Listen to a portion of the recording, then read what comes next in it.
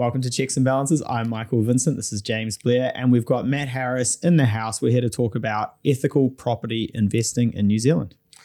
Great to have you again, Matt. Good to be here again. Thank you. So every once in a while, I run across somebody and go, you've got quite a bit of equity in your home. Have you thought about being a property investor? And you go, I'm not sure if it sits right with me in terms of my values.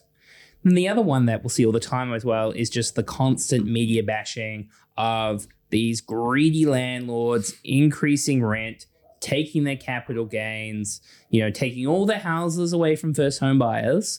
So it's been something that we've been meaning to talk about for a while, and there's probably no better person to have us join us than you, Matt. So where should we start? Yeah, look, I'm definitely a landlord, as you know, and I also work with a huge amount of landlords. I think we've got over 2,000 landlords on our books. So I think probably there is a myth in New Zealand that landlords are greedy, that landlords do not provide safe and healthy accommodation, and that in general they're just arseholes. So I want to start by saying that's actually not true, in my opinion. Yeah. And I think that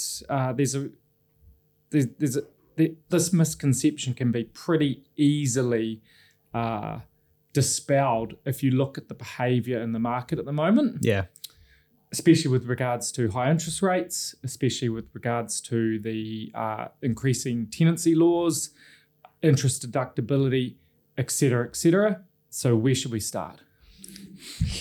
Where should we start, Mike? Well, I mean, I think that probably the first place to start would be the top level, right? So every time when we hear about a tenant or a landlord in the media, it is negative, right? Yep. It is always negative. You'll hear about some lady in Wellington who's renting every room out to, a different family, and it's overcrowded and she's breaking this law and breaking that law.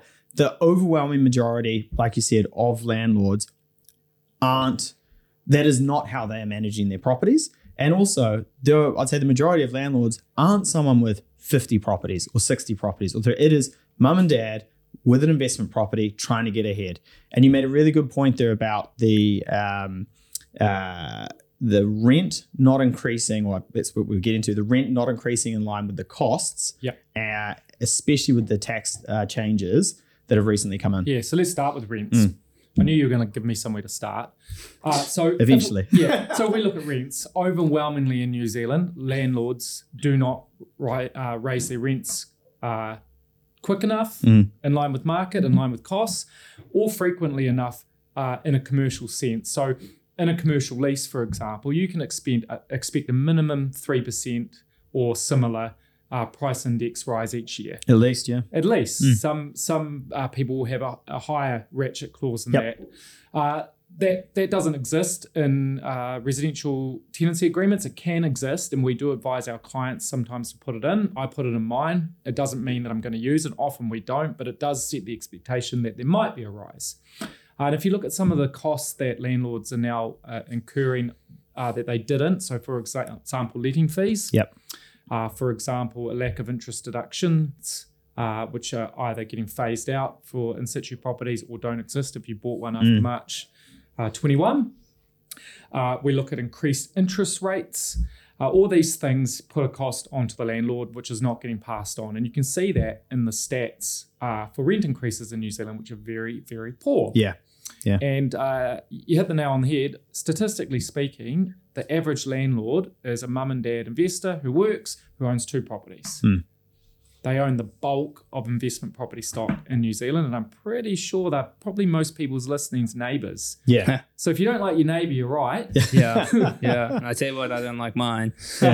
Just kidding. You guys are great. I really hope they're listening. Yeah.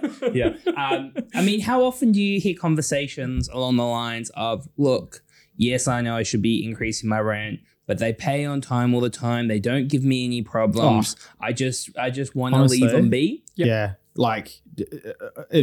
Almost, I would say 50% of every time I'm doing a mortgage application for someone and they have an investment property and they've got 1 or 2, I have that conversation with them. It's funny, us 3 in this room probably see the most amount of rents charged in New Zealand. A lot more than other people. Yeah, we see it in the accounting, the tax returns, you see it in the mortgage applications, you see it in the wealth plans, and we know the rents are too low. And if you take an example of a property in Auckland, a $900,000 property, $1 million property, probably rents for a maximum about $700 a week. Yeah, 100%. And the cost of owning that property at the moment is huge. Is very high. Yeah. I think the other thing is when people say that to me as well, it doesn't sit right with my morals, and I want to be how do you be an ethical property investor? I'm like, well, I guess you are providing a service that the market needs. Not everyone can afford a house. Not everyone is ever going to be afford a house in their life as well. Unfortunately, that is the society we live in. There are mechanisms that the government provide housing for those people, and you can buy an investment property, rent it to kāinga ora, and they will actually provide social housing with that asset with your house. There are some tax advantages to that as well, like you get interest deductibility, but the thing that I find really frustrating about that whole situation, about interest deductibility being available for those houses and not for other in situ investment properties, is that you are trying to tax people into fixing the government's failings. The government has a blank checkbook to go out and buy land and build houses and do everything they say they're going to do and live up to their promises, but they can't, or that for some reason they haven't been able to. So they're going to tax people into trying to fix that failing for them. And that's the bit that I find really frustrating. Doesn't that just tell you everything that you need to know about that set of rules? The government absolutely know who provide the bulk of accommodation in this country. Yeah. It is mum and dad residential landlords. So by some stats, the government spends $1 million a day on temporary accommodation in New Zealand. And that excludes the building of new social housing or the buying of it. And they probably, most people don't know that the government spend probably $20 or $30 million a week buying housing. Yeah, I mean, you had that big block of land out in West Auckland that was scheduled for development and primarily for first-time buyers, and Kao went in and snapped it up at like 1.5 times the market value. Yep. You instantly there, you are losing out on first-time buyers who can't go buy those houses. Yeah. So that we've got this whole group of investors who provide accommodation to the New Zealand public at a far lesser cost than the government. Why do we think people don't think property investment is ethical? That is probably where the discussion needs to go. Well, there's the whole piece around you are taking a home away from a first-time buyer. That is the argument that the media would put out there. The problem is that the reality is the gap between the haves and have-nots is only going to grow over time, and there are always going to be people who they're never going to be able to own a home, or they choose not to own a home. Now, the implications of that, you've got one of two options. Either, if we're saying that not everybody can own their own home, either the government provides all housing, and there is a stat along the lines of it would be a whole year of GDP for the government to buy all housing to provide social housing to everybody. And without going on a completely different tangent, that's not the country I want to live in. I didn't realize we had Kim Jong-Blair on the podcast today. Yeah. Well, he doesn't provide housing for anybody. Yeah. Or the second option is you have private landlords. And I mean, the other thing is, have you ever tried to deal with a government department before? Oh, yes. Yeah. Unfortunately. So if you need private landlords, which based off what I've just broken down, 100% you need private landlords, then like anything in life, there's good people and there's bad people.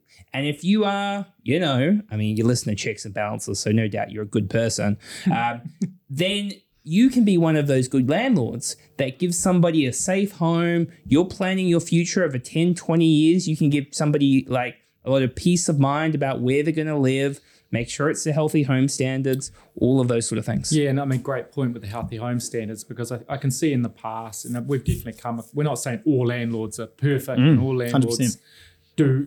do everything right, but there has been a misconception that New Zealand houses are colder and damper than other houses in the world, and I think that's absolutely true. Yeah. We just didn't build houses like other countries, because the Kiwi way was just to harden up. Yeah. If you're going to be cold, be cold. If you're going to be damp, be damp. Healthy homes rules have now completely eradicated that problem.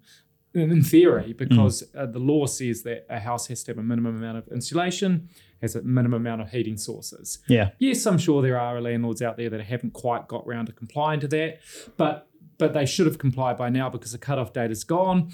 What I find comical is that the government missed that date and extended their own date by a couple of years to give themselves time to do it. Yeah, and it's funny, right? There's I think the overarching theme here that we're trying to convey is that bad news sells and divisive news sells, and dividing us versus the landlords is a really easy way to be like, it's not your fault, it's their fault. And I find the same thing like with a lot of things in the media. It's not your fault, it's someone else's fault. So you'll click on this or you'll buy this to make you feel better about yourself. Yes. And it's as everyone can tell who's listening, that really isn't the truth at all. The majority of landlords are your parents, your neighbors, people very similar situations to you who have taken a risk and have gone out and bought an investment property or a couple. And right now, they'll be paying for that risk. Yep. Their pocket will be hurting. Absolutely. And I bet they still haven't gone and put the rent up. No. Yeah, because the other interesting part is